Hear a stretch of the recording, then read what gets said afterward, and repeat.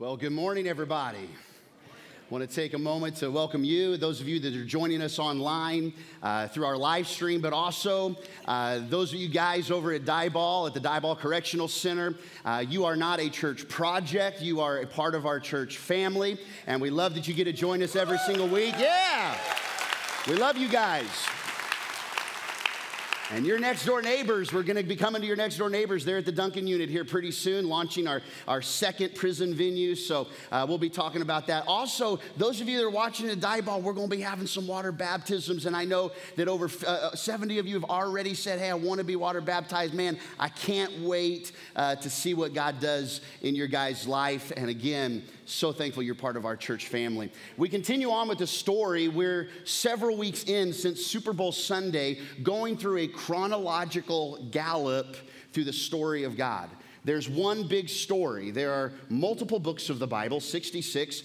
There are 600,000 words in the Old Testament and about 180,000 words in the New Testament. And although the Old and the New might look a little different and you might read them differently, it's all one big thread, one big story of God. There's an upper story of what God is teaching us and a lower story of what we're experiencing and how humanity is learning that lesson. We've been going through that process, like I said, for several weeks, and today we're getting into kind of a grimy, seedy, hard to understand piece of not only history, but of how God deals with the nation of Israel.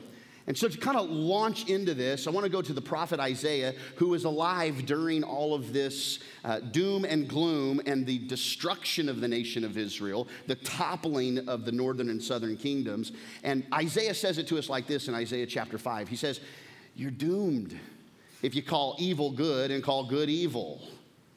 Destruction's certain when you call darkness light and light darkness. You ever had a conversation with someone who is so set in their ways, but you can totally see, man, if they go down that path, that's a dark path. Because you learned that lesson already, maybe, right? Or maybe you're still learning that lesson, but you can see it so much better in somebody else's life than your own. I mean, you can point out the speck when you got a sequoia tree hanging out of your own tree, out of your own eye. You're doomed if you call evil good and good evil, light and darkness and light and darkness. When right is considered wrong, what's wrong is considered right. When you claim what is bitter is sweet and what is sweet you call bitter.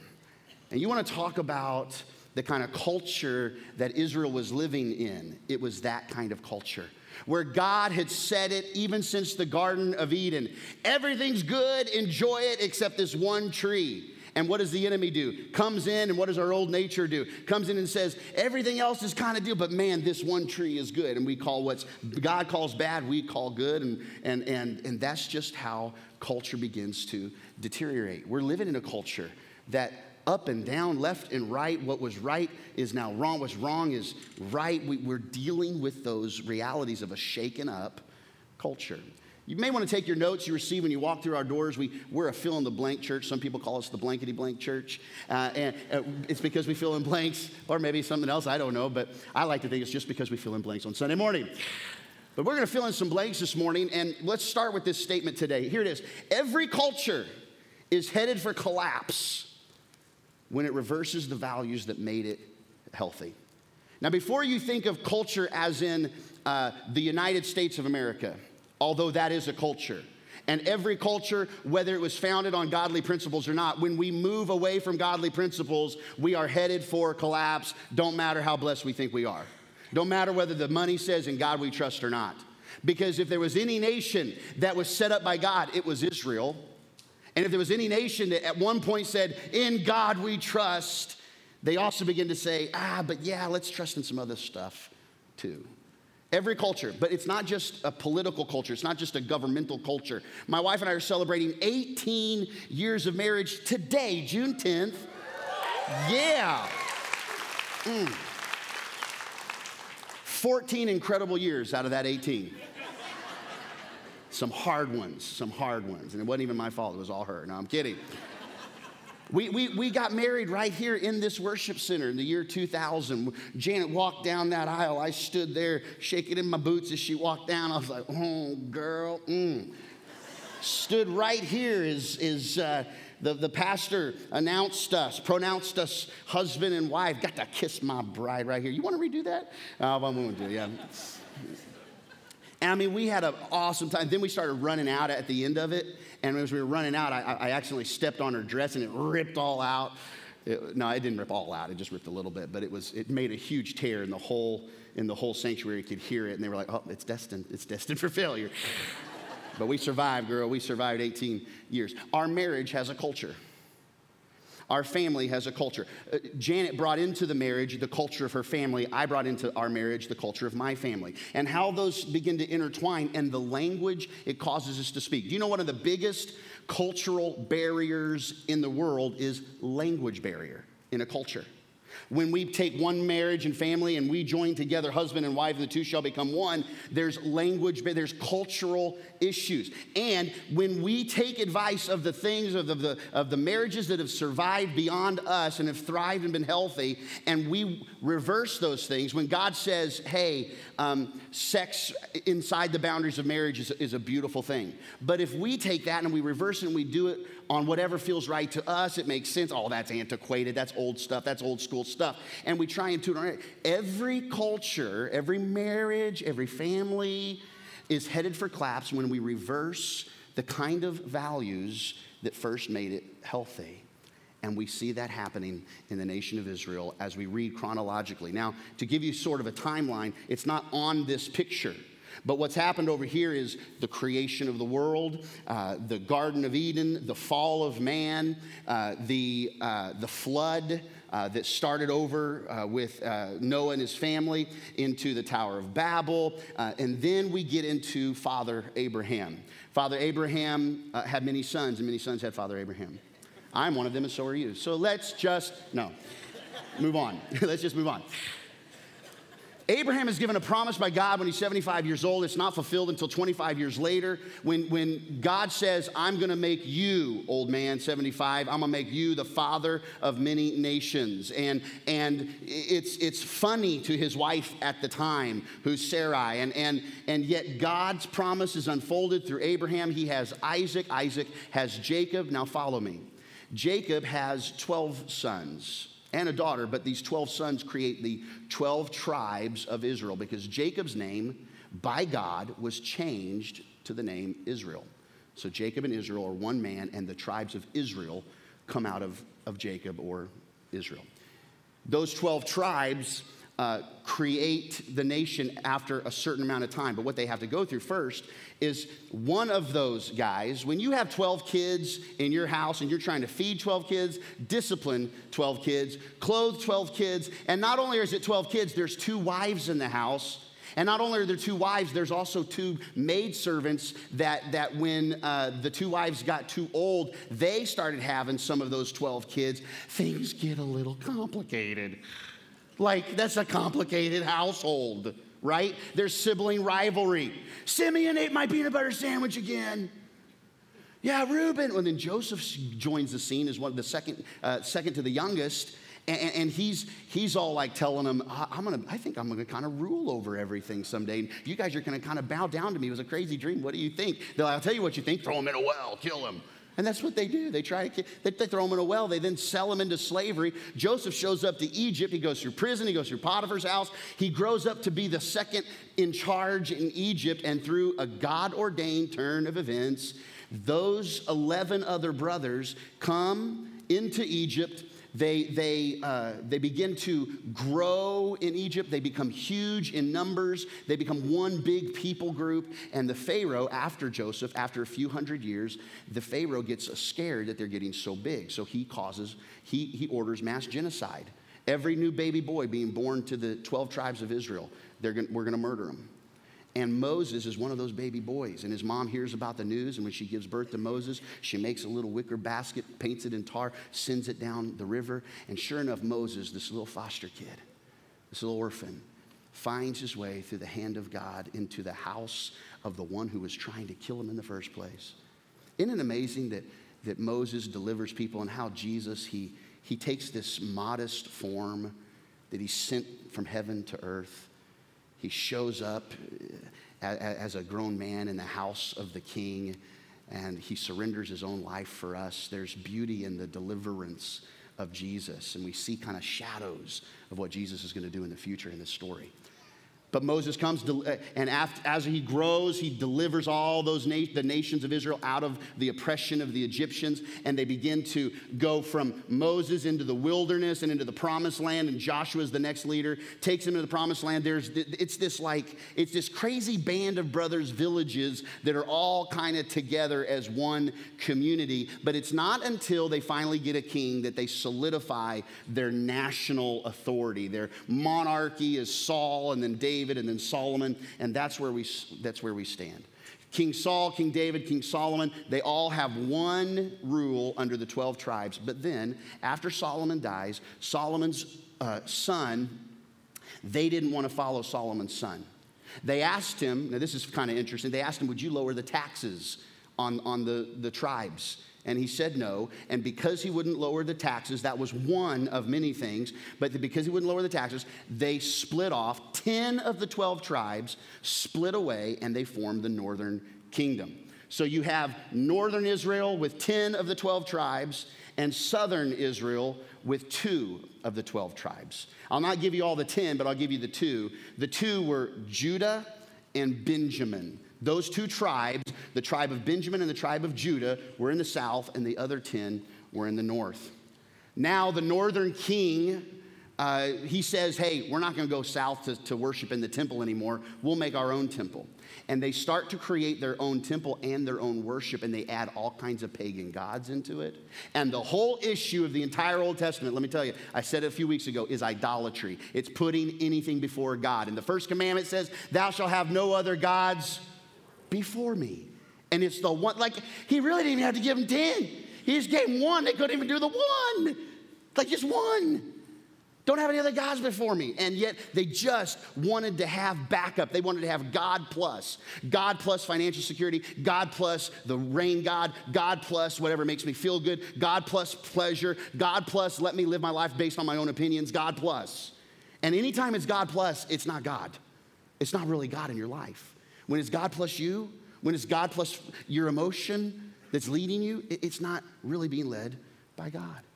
And so they had this civil war, but beyond the civil war, not only were they having issues between them, but they had all these other armies in the Middle East still attacking them. There were still Philistines, there were still Assyrians, there were still the Babylonians. They were all dealing with outside conflict and inner conflict. And finally, over a course of time, the first kingdom to fall is the northern kingdom. And the army of the Assyrians, the Assyrian army, they go in, they attack the northern kingdom, and they take captive all 10 tribes, the men, the women, and the children. That happens there, you can see in 722 BC. What the Assyrians do is they take those captives and they spread those Israelites all across a large geographical place. And they put them in tiny little populations, tiny little, just little bitty communities all across the Middle East. And what happens to those 10 tribes is they begin to die, and they begin to need more men and women, and they begin to breed with other cultures. They marry into other cultures. And what happens is you really lose the tribes within all of the pagan culture that takes place. And they're known as the kind of the lost tribes of Israel because they allowed other cultures to come in and dilute down the Israeli culture, the monotheistic, the one God culture of one God, one true God of Abraham, Isaac, and Jacob. The southern kingdom, Judah and Benjamin, they, a little while later, they are also taken over because neither one of them did good with saying, only you, God, just you. They also struggle with God plus. And they would have one king come up and would do good in the eyes of God, and then his son would come up and not learn from his dad, and he would do evil in the sight of the Lord. And let me tell you something. We are one generation away from being a completely godless culture in America. We're one generation away in our family of that portion of our family becoming completely godless if we don't choose to not just go to church, but truly believe what we believe about God and who he is and what he's done. And so what happens is the Babylonians. So we have the Assyrians that take over northern Israel, and we have the Babylonians who take over southern Israel. I don't want to nerd you to death with all this geography and history, but you tracking with me so far? Okay, so let me give you just a little bit modern day. So northern Israel, where they went and where they dispersed, you would know it as Iran and Turkey and Syria today. The southern kingdom was pulled into Babylon, and the Babylonian culture was about 60 miles south of a capital city called, what is now called today, Baghdad, Iraq. So you've got this Israeli infighting against all these other cultures, and you wonder why there's still all this tumult and craziness in the Middle East. It didn't start back in 1922. It didn't start with nuclear war conversations. It didn't start back in World War I. It started way long ago. Way long ago. Why? Because the story of God is continuing to be written. And we're continuing to figure out, are we going to serve one true God, or are we going to kind of do God plus? So what I want to land on today is what happens with the southern kingdom. We're going to read a little bit about that. In fact, you start reading that story in the book of Daniel, the first chapter. Daniel chapter 1. In the third year of Judah's king Jehoiakim's reign, King Nebuchadnezzar of Babylon besieged Jerusalem with his armies. And God gave Nebuchadnezzar the victory. What? God who had developed the nation of Israel, God who had forgiven them and given them grace time and time again, finally he said, look, my grace is sufficient, but you need to learn a lesson beyond my grace. And he said, you're going to be disciplined for a while. Listen, don't be surprised if God uses ungodly people to have his will accomplished. It happens. God can use ungodly people to have his will accomplished. And sometimes his will is not always like daisies and buttercups and slow motion runs through fields of flowers. Sometimes his will is the crucifixion. Sometimes his will is, I have to die to self. To live is Christ, to die is gain. And God gave the nation of Israel, both sides, from the Assyrians to the Babylonians, gave them over and said, okay, we're going to learn a lesson here.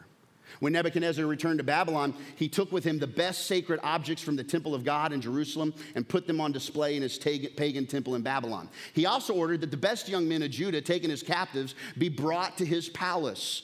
And Nebuchadnezzar says, select only the best looking, only the strongest, only the smartest young men, he said. Isn't it interesting that the value that Nebuchadnezzar had is some of the same values we have today? I mean, they need to be the right appearance, they need to have the right athletic ability, they need to have the right academic aptitude, and we put such a high value on those three elements in our culture. Yes? Yeah, the answer is yes, yes. He says, make sure they're well-versed in every branch of learning, gifted with knowledge and good sense, have the poise needed to serve in my royal palace. Teach these young men the language and the literature of the Babylonian culture. They're to only eat Babylonian food, and they're to be trained for 3 years. Also, they were given new Babylonian names. And so what's going on here? What's happening? The entire nation of Israel, southern kingdom especially, is being completely shaken up.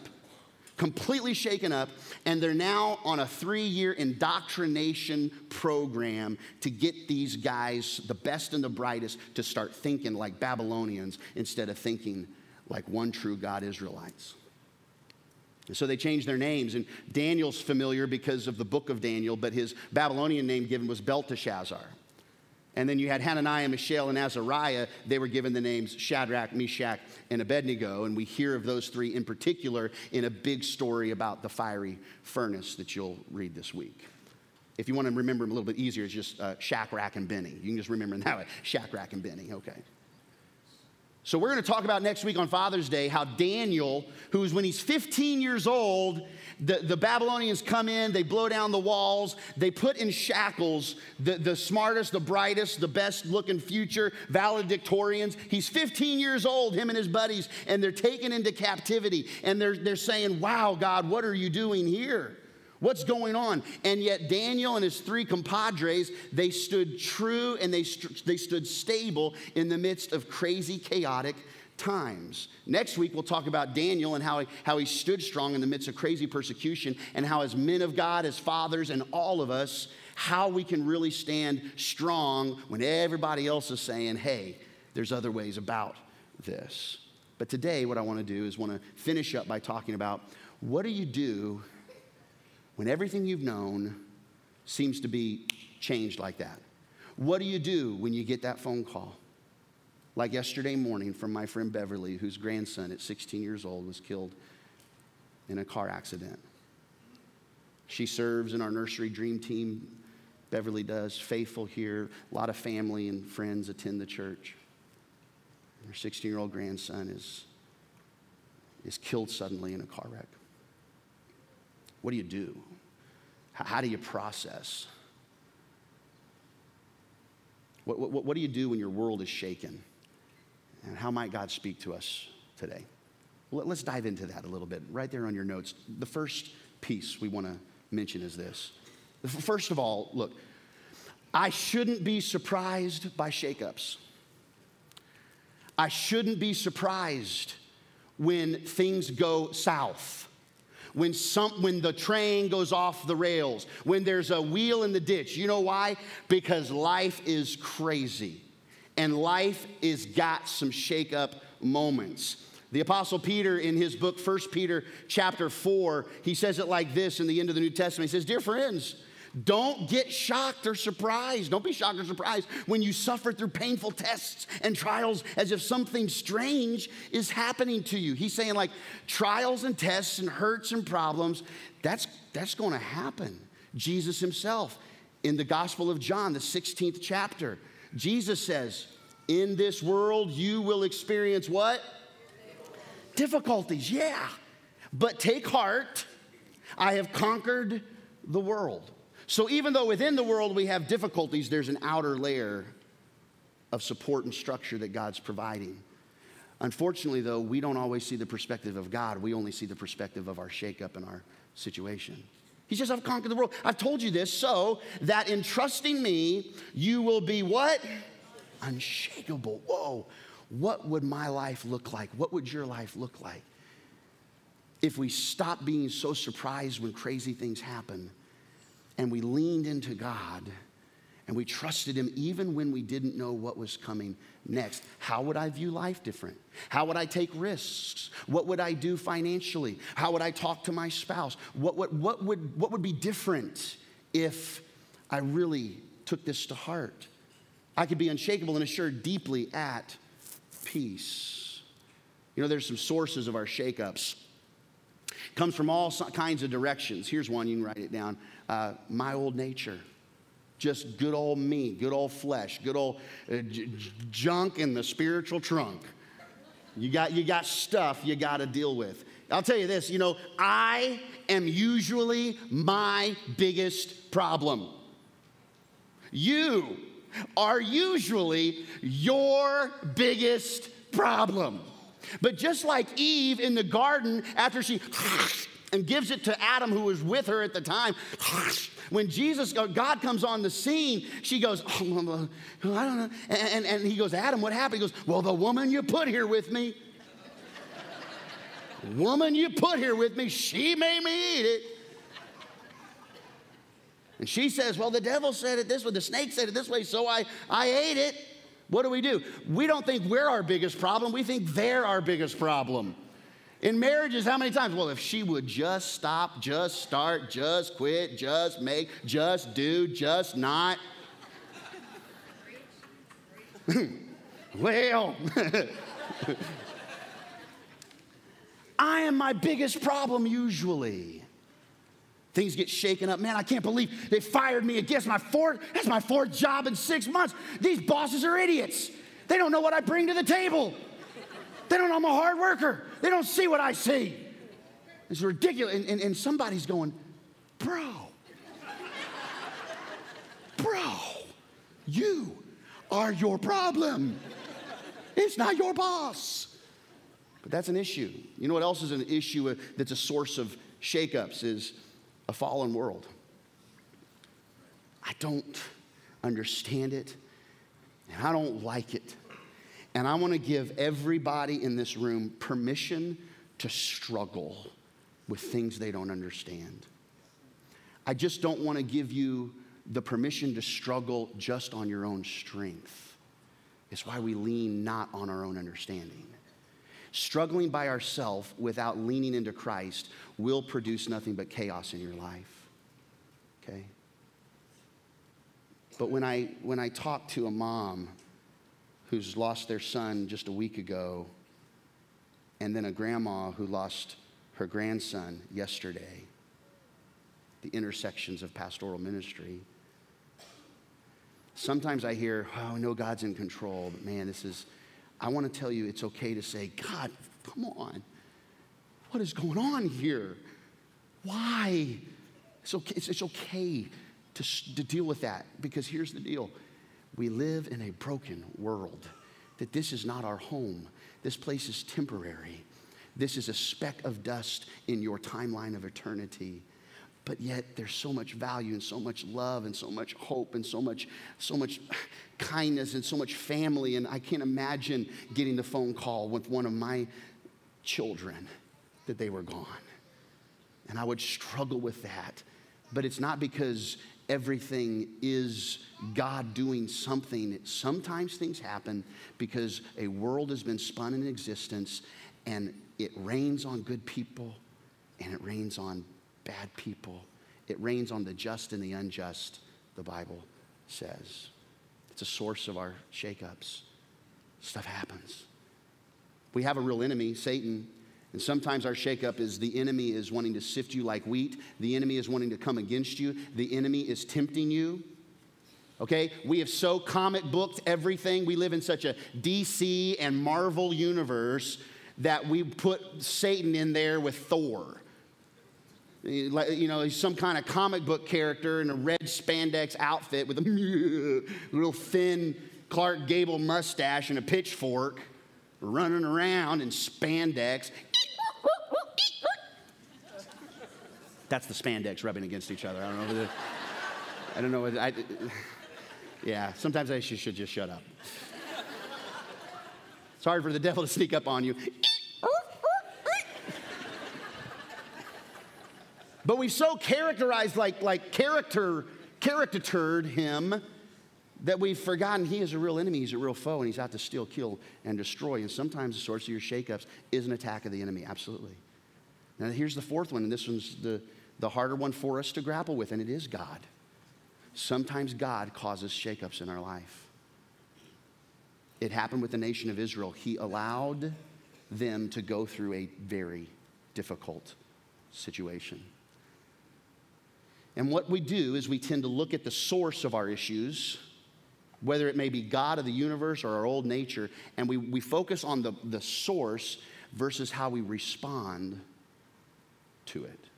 It's not in your notes, but you may want to write it down. The source of our shakeup isn't nearly as important as our response to it. How you respond by the power of the Spirit. How you respond by the renewing of your mind. How you respond by trusting even when things don't make sense. Surrendering even when it is our nature to want to grab control all the time. Our response to a shakeup is way more important than where it came from. But I will tell you this, when God is involved in our shakeup, there are some questions we should ask. There is nobody in the universe that cares more about you than God himself.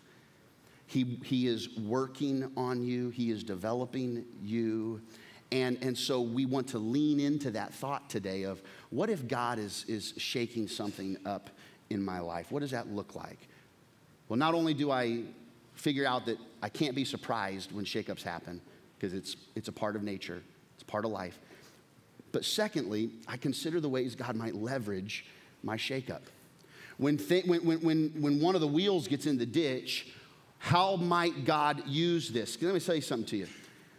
Satan won't turn a bad thing into a good thing. Only God can turn something bad like ashes and turn it into beauty. Only God takes death and brings life. Only God can trade the sorrow for the joy. We sang that earlier, and man, what a crazy exchange. What a crazy exchange that we would be going through horrible circumstances, and the exchange rate on that, when we give it to God in his hand, the exchange is not less worry, it's joy. when we're struggling and we don't know what to do, his exchange rate is not just a little bit of hope. It's like so much more than we ever could place in his hands. He puts in ours more than abundantly we could even ask or imagine. So consider the ways God might leverage my shakeup. Bible says in Jeremiah, in fact, this is being said in the middle of this whole kingdom falling in the northern and southern kingdom. Jeremiah the prophet is speaking for God. The plans I have for you are plans for good and not to harm you. They're plans to give you hope in the future, as they're handcuffed and in a line, in the slave line, leaving their capital city that's ablaze, heading to Babylon. And Jeremiah is saying, don't forget, I got plans for you. Don't forget, they're good. Boy, when you're in the middle of this situation, don't seem very good, does it? Doesn't seem like God is good all the time and all the time God is good. It seems like I got handcuffs. It seems like I'm enslaved. It seems like I got issues here. So let's look at this. Sometimes God shakes things up to inspect me. Inspect me. Do a little inspection of the inventory of our hearts. Jeremiah, that same prophet, writes this: the Lord searches our hearts and examines our deepest motives, so he can give to each person his right reward according to how he has lived. Now let me ask you a question. Does God know everything? Yes or no? Yes, he does. The Bible teaches us, the Word of God reveals about God himself is that he is an omniscient God, all-knowing. So, does the Lord have to examine us in order to find out something he doesn't know? Is that for his benefit? Yes or no? No. It's for our benefit. When Adam and Eve were in the garden, they ate the fruit and they saw their nakedness and their vulnerability, and their innocence was taken, and they were not relying on the presence of Master God in the garden, but now in their own understanding, their own knowledge. What'd they do? They went Martha Stewart and they sewed some underwear together with fig leaves. Eve did her hair just perfect. That's how it was in the movies, right? And God starts walking in the garden, and God says, Adam, where are you? Did God know where Adam was? God says, why are you naked? Did God know why they were naked? Right? Of course he did. Why? He wasn't asking them a question for his own benefit. He was asking them a question for their benefit. How many of us do that as our kids? Did you write on the wall your name? No. It was Jeremy. My brother in our closet wrote his name, Jared. Like, dude, you are not going to be a criminal long term. He wrote his name Jared, but the J was backwards. And I was like 5 years older in school, so I knew how to do my J's at this time. And Dad said, Jared, did you write your name in crayon on the wall in the closet? And Jared's like, it was Jeremy. And I said, Jared, why would I write your name in the closet and do a backwards J? You were just pinning it on me. That's what you were doing, you know? Like, my dad didn't ask the question because he didn't know. He asked the question because he was allowing there to be an examination of our deepest motives. Does that make sense? God asks us questions not because he needs to know the answer, because you need to contemplate some things. You need to reflect on some realities. Deuteronomy 8 says, God led you all the way in the desert 40 years to humble you, test you, in order to know what was in your heart, whether or not you'd keep his commands. And they did until they didn't.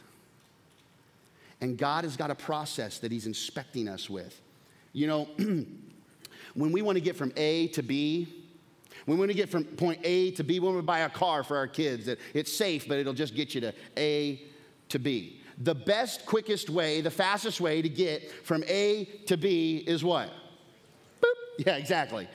It's a straight line. It's the fast way. Siri, give me directions to blah, blah, blah, blah, blah. And she gives you on Google Maps these areas on what you can go from here to Dallas, and it can give you 2 or 3 different options. And one is 22 minutes slower, and one is 7 minutes slower. And this seems to be the fastest route. And I like to choose, I don't know about you, I like to choose the fastest route to get there. We all like to do that. Whenever there's a conflict in your marriage or a conflict with a friend, we think we know the solution real quick. Well, it's because they don't love me. Oh, it's because they're a jerk. Oh, it's because they don't think about it. They don't respect my authority. We get from A to B really fast. We assume stuff so fast. But could it be that God has a different direction for your life? We see it all in the nation of Israel, right? Instead of it being real fast, usually this is how God navigates our life. When you ask God, God, put the map on my life from A to B, to who you want, from where I am to my God-given potential, his map says it's calculating, and here's what his look like.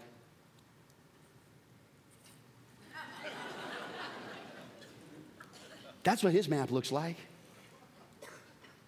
God doesn't always give us the fastest because the fastest don't mean the best. Fast isn't always the best. Sometimes he wants to crock pot you. You are not going to become all God has for you in the microwave. He develops you. It wasn't until later on that Jesus steps into his ministry. He needed some years, a few decades to begin to not only grow in favor with men, but with God. And Jesus was growing, not in his divinity because he was divine the moment he was conceived into the womb of Mary, but he was growing in wisdom and in stature, and he was developing, and God was building him in relationships in the community, and there was this process to go. He didn't birth and go to the cross at 3 years old. He had a process. And so here's what happens when we're on this process. It gives you a better perspective. It gets you better inspection on. So when you begin to go around, and right here you had a really hard relational challenge with a friend. As you continue to go around, and you hit that same kind of challenge here, you're able to look back. Oh, I remember how God brought me through this.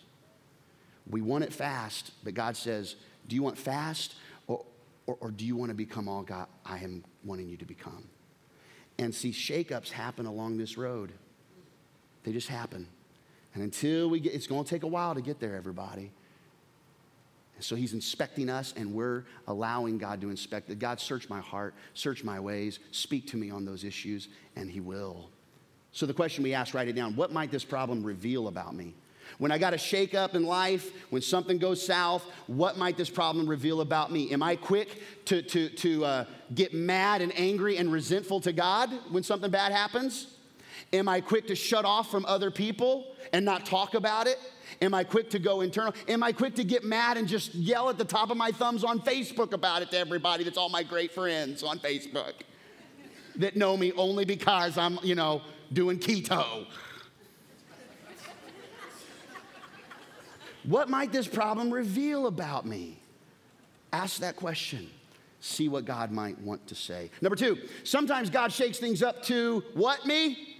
Correct me. Yeah, like correct you, give you course correction. Hebrews 12, God corrects all of his children, and if he doesn't correct you, then you don't really belong to him. God corrects us for our own good because he wants us to be holy as he is. The author goes on to say it's never fun to be corrected. I don't know a single child, I've not raised one yet, that when I say, you're going to get disciplined for that, they say,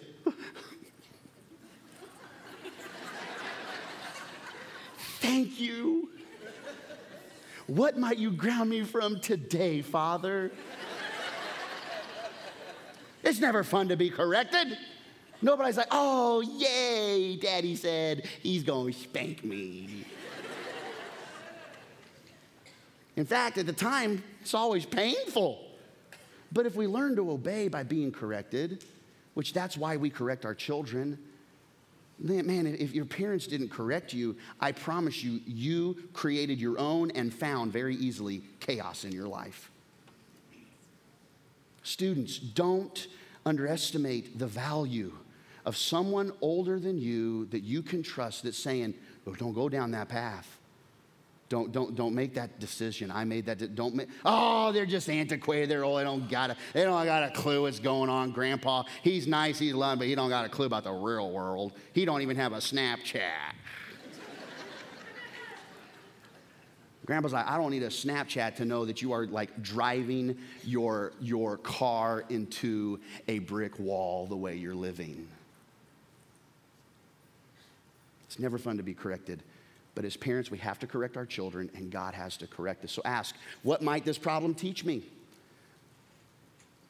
And it can be something as devastating as the loss of a loved one, stepping back and saying, okay, this hurts.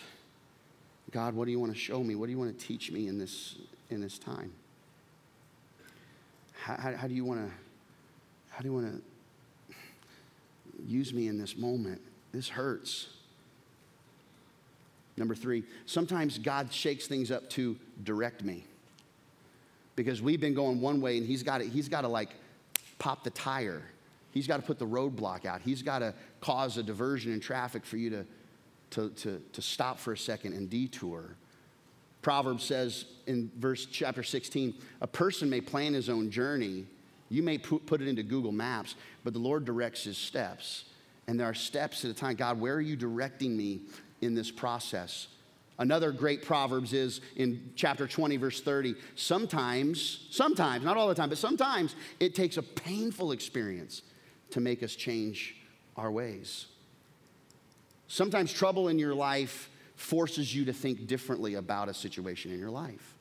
Sometimes the pain says, ooh, I'm not going down that path again. King David dealt with the pain. King David dealt with it. Listen, he could have gotten away with the whole affair with Bathsheba. He could have gotten away with it. There was no indication that anything was going to be revealed. He has Bathsheba. He kills her husband Uriah. They get pregnant. They're in the palace together now, and things are just kind of going as planned. Nothing was happening until God himself directs. God himself corrects. God himself begins to inspect, and he gives the words to the prophet Nathan that there's something going on here. And Nathan shows up into the palace and says, David, God told me something about you. And David had a choice whether to lean into that correction or to put a spear through the throat of Nathan. And he humbled himself. And it's where we get the whole scripture, create in me a clean heart, O God. Renew the right spirit within me. David pins that later because of what happened with Bathsheba. He also writes this in Psalm 119, I've thought about my life and I've directed my feet back to your written instructions. When pain comes your way, don't waste that pain. Don't waste it with bitterness and resentment and unforgiveness. Let it lead you back to his word. So you ask the question, is there anything I'm pretending isn't a problem in my life? Is there anything you're pretending right now isn't a problem? That God wants to reveal something to you? Nah, it's fine. I got it under control. I can handle that. That's not a big deal. It's a public thing. It's a private thing, a secret sin. I only dabble with pornography every once in a while. It's just my little escape. We're not near as kind of passionate with each other as we used to be. The marriage has kind of gotten a little dull. And so that's just kind of my little escape. I'm not hurting anybody. Is there any problem that you think isn't a problem is a problem? That's a problem. That's a problem. And until you deal with the problems, let's talk about a real culturally hot one. Drinking, alcohol.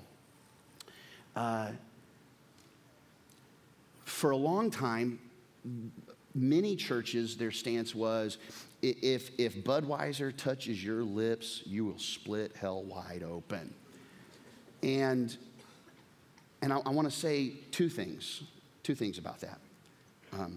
The first thing is this, I don't drink for two reasons. I don't drink because I've made a commitment not to drink as a minister of the gospel of the Assemblies of God. It's one of the covenant agreements that we abstain from alcohol, okay? If I wanted to grab something in Hawaii, boy, nobody's looking, I'd grab me a little whatever thing. Pain chiller is what they call it at Tommy Bahamas. Get myself a pain chiller. But I choose to abstain from alcohol, okay? I have never counseled a single person, student, couple, grandpa, grandma, aunt, uncle, young, old, southern, northern, foreign, or otherwise, that has said to me in a counseling appointment, man, my life was like off the rails. I didn't know what I was doing, didn't know where I was going, could not find solutions to my issues. I had this hole in my heart that I just couldn't figure out how to fill. But then my wife and I started to drink. And when we did, everything turned out better. I just never had that conversation. Now, am I being facetious? Yes, but can I just say something to you? There are little bitty things that aren't big issues that before you know it are flaming issues. I mean, you had to have surgery, I get it. But it's been 2 years and you're still on the pain medication. You need to talk with someone. You need to talk to somebody about that. I can stop anytime I want. What, 2 years you can't? Drinking is just a fun thing. It's not even a big deal. I don't drink. Have I sat down at supper lately, recently, and had friends that drink a glass of wine or a beer? Sure. I'm not sitting there saying, Dear Heavenly Father, before we pray, I just pray that the spirit of vomit would come up. No, that's not me, right? Okay, I'm not going to pick and choose, right? Alcohol's not been a big issue with me, right? I have to work every day at keeping my eyes where they need to be, every day.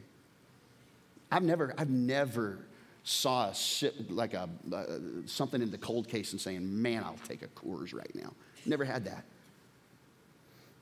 But an attractive woman can catch my eye.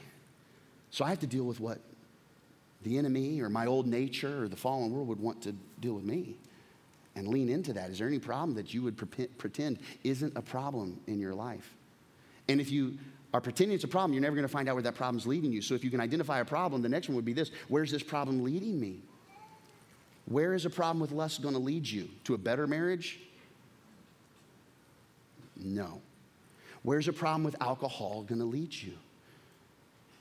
To a more productive life? No. So get it out in the open. Let's talk about it. You know, that's why we are so passionate about groups. Even though we're in a little bit of a break, there needs to be someone in your corner that you can talk about stuff with. The Bible says go to God for forgiveness. We go to one another. Confess your sins one to another that you may be healed. God has chosen to forgive our sins and make us right with him by his divine nature. But then he gives us one another that as we confess and we talk and we deal and say, hey, can you pray with me about a situation? And really we help them, we find healing in that relational connection. It's the way God works. It's beautiful.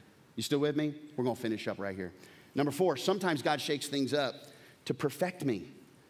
To perfect me. You aren't where you were, but you're not where you're going. He sees beyond who you are to who you can become. The Bible says in 1 Peter 5, after you've suffered for a little while, the God of grace will himself perfect you, give you firmness and strength and a sure foundation. And when things are shaken up, the biggest thing to go is any kind of feeling of a firm foundation. And if you don't have a foundation to stand on, how are you going to feel like you can have strength or you can have firmness? You might be the strongest guy in the world, but how are you going to flex those muscles if your foundation is gone? Romans, Paul says, we can rejoice when we run into problems and trials. What?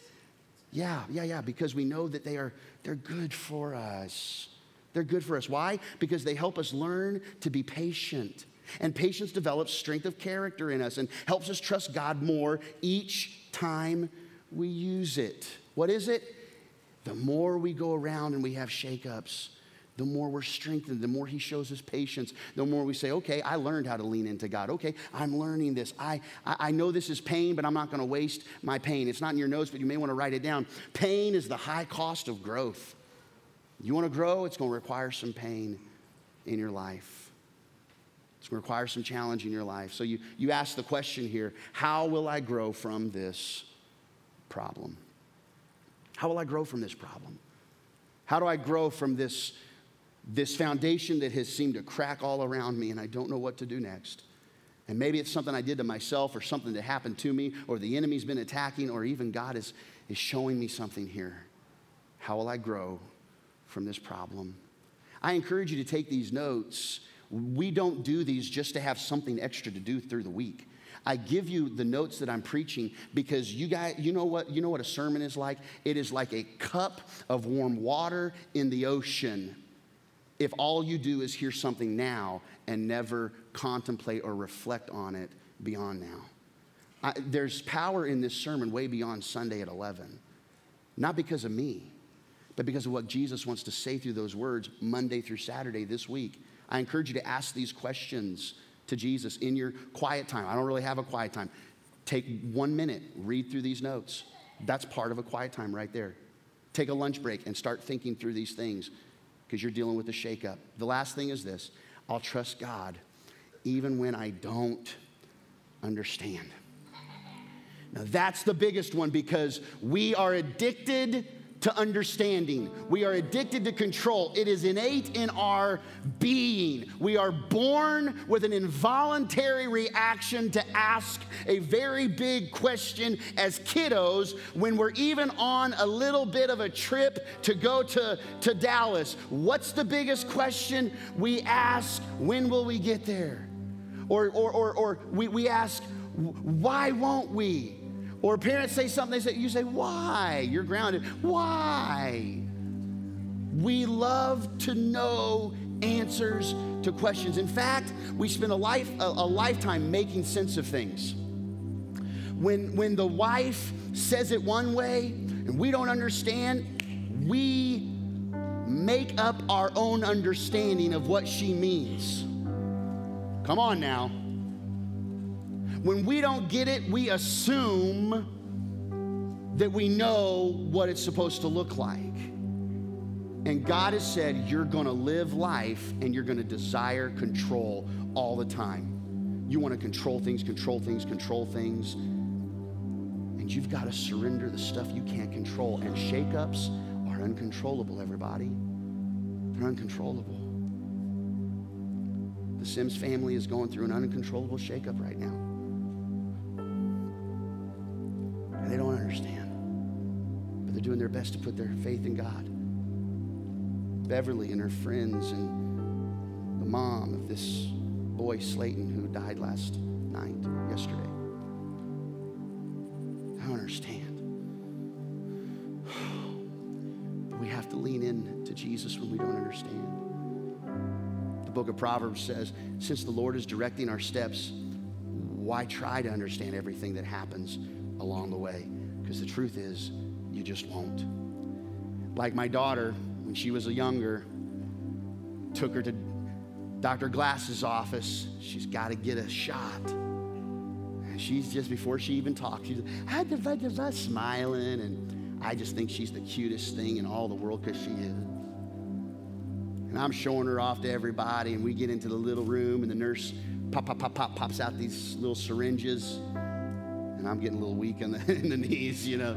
Oh, Lord. And Sage is just happy-go-lucky. When the nurse wipes her arm and begins to take the shots, she goes from this bubbly little baby girl, and her face turns to her dad.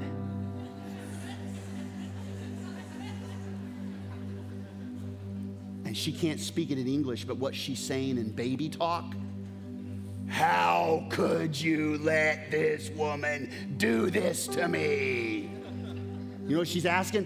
Why? Why? I thought I trusted you. I let you feed me green stuff out of a little baby bottle. She's asking why. And I can't explain to baby Sage, well, here's why we're doing this, so it's an immunization and blah, blah, blah, blah. No, you know what she needs most from me at that moment? She don't even understand. She's not even looking for an explanation. But the best thing I can give her is scoop her up in my arms, lean her head into my neck, and just, I know, baby, oh, I know it hurts. I know it's going to be okay. Daddy's here. Daddy's here. And there's so many elements in life that when something that we don't understand happens, we look to God, we look to each other, we look to life, and we say, how could you?